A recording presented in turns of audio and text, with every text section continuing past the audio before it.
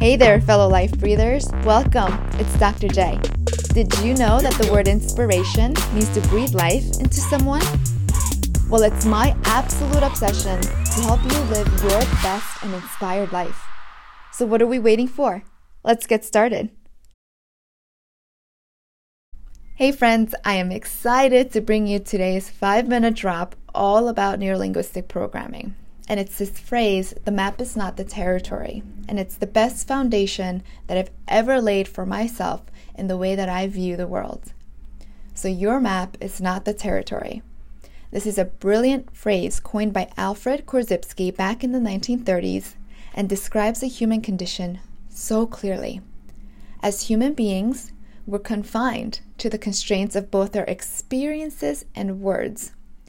And what that means is that our consciousness, what we're aware of, is housed in a physical and organic body, which has to use 5 senses to interpret what we experience.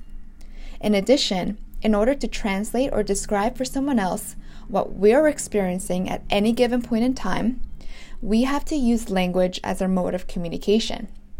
Language is quite constraining as well.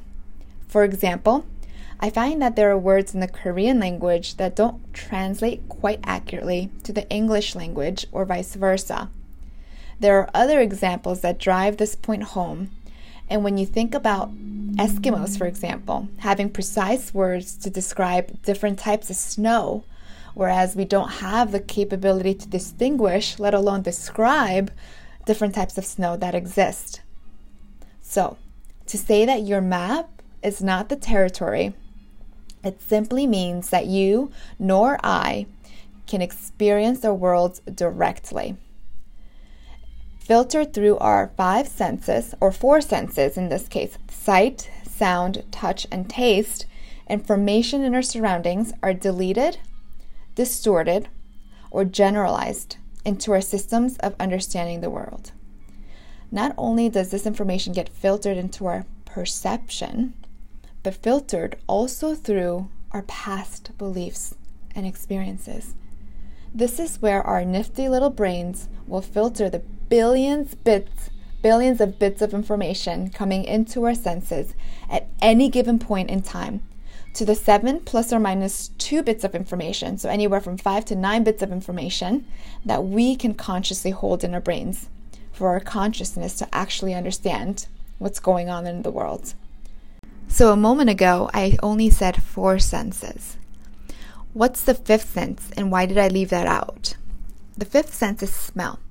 That's actually the only sense in our whole experience in our bodies that allows us to directly experience our world and allows chemicals to pass right to the limbic system of our brain. So there's no filtering in smell required. Lately, there's a movie that's actually captured my attention. If you've seen The Greatest Showman, you know what I'm talking about. Let me show you what this has to do with the topic that we're talking about today. For some of you, the movie was about a love story between 2 people who were told by society that they weren't allowed to be together. For others, The Greatest Showman was a movie about a husband and father finding his way back to what's most meaningful in life. And yet, for many others, it was about societal inclusion and empowerment. For me, however, the movie was about me. It spoke to me in a metaphorical way about my current journey and struggle.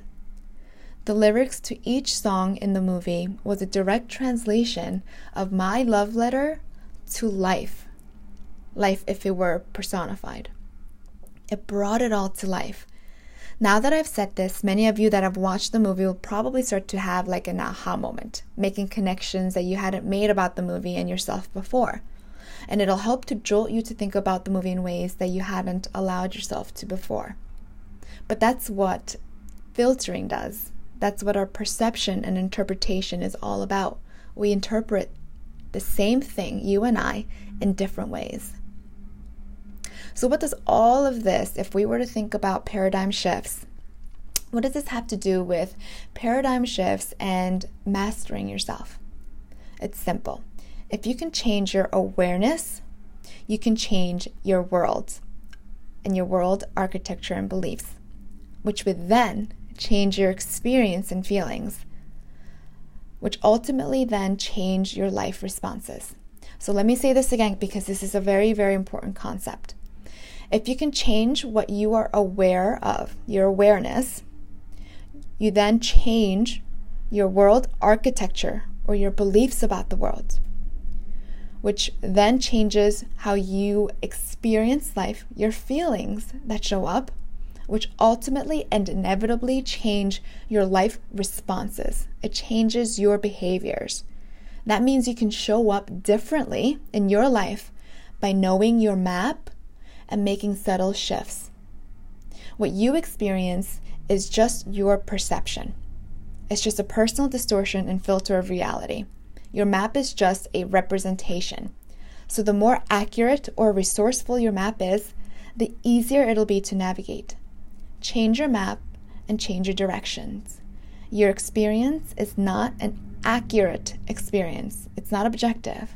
So I invite you to ask yourself today, how can I change my representation or map to increase self-influence? So how can you make your map more accurate to increase your personal power today? Want more? Come join me on my website at www.yourlifeinspired.com. That's the letters U, R, lifeinspired.com.